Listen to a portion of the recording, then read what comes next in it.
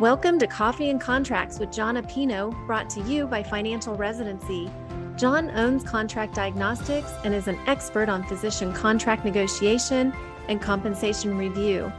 If you have an idea for a podcast or a question you would like for him to answer on one of his shows, please email podcast@financialresidency.com.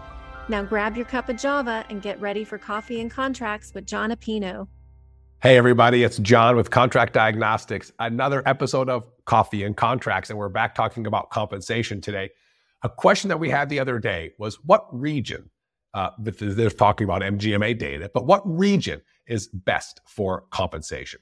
It's a difficult question because the regions are so vast. The Southwest is big, the Northeast, the Western region for MGMA encompasses everything from Arizona and California up to Washington, Oregon, even Hawaii, all the way over to Colorado, and all the way up to Alaska. So the regions are big. And obviously, if we're talking about the Western region, there's a big difference between working in San Diego and working in a rural location in Alaska or in Montana, or a big difference between working in Denver and working in Pueblo, Colorado. So there's all types of nuances in terms of which, if you want to call it region, is best, because regions have all kinds of nuances, and this is the same throughout the country. But most typically, we see the Midwest region and the South region pay the best.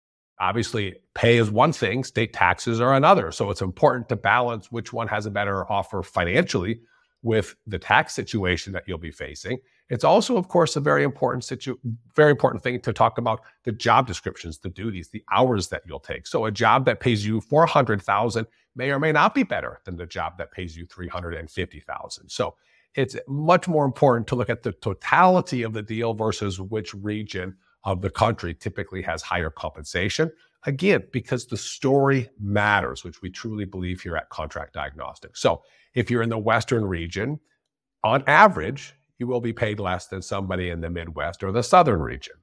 But doesn't mean that you can't find a fantastic opportunity in the Western region that pays well more than any opportunity that you can find in the South or in the Midwest. If you need help discussing, diagnosing, talking about your compensation, what's fair, what's not, which opportunity is best for you in your career, feel free to reach out to us at Contract Diagnostics.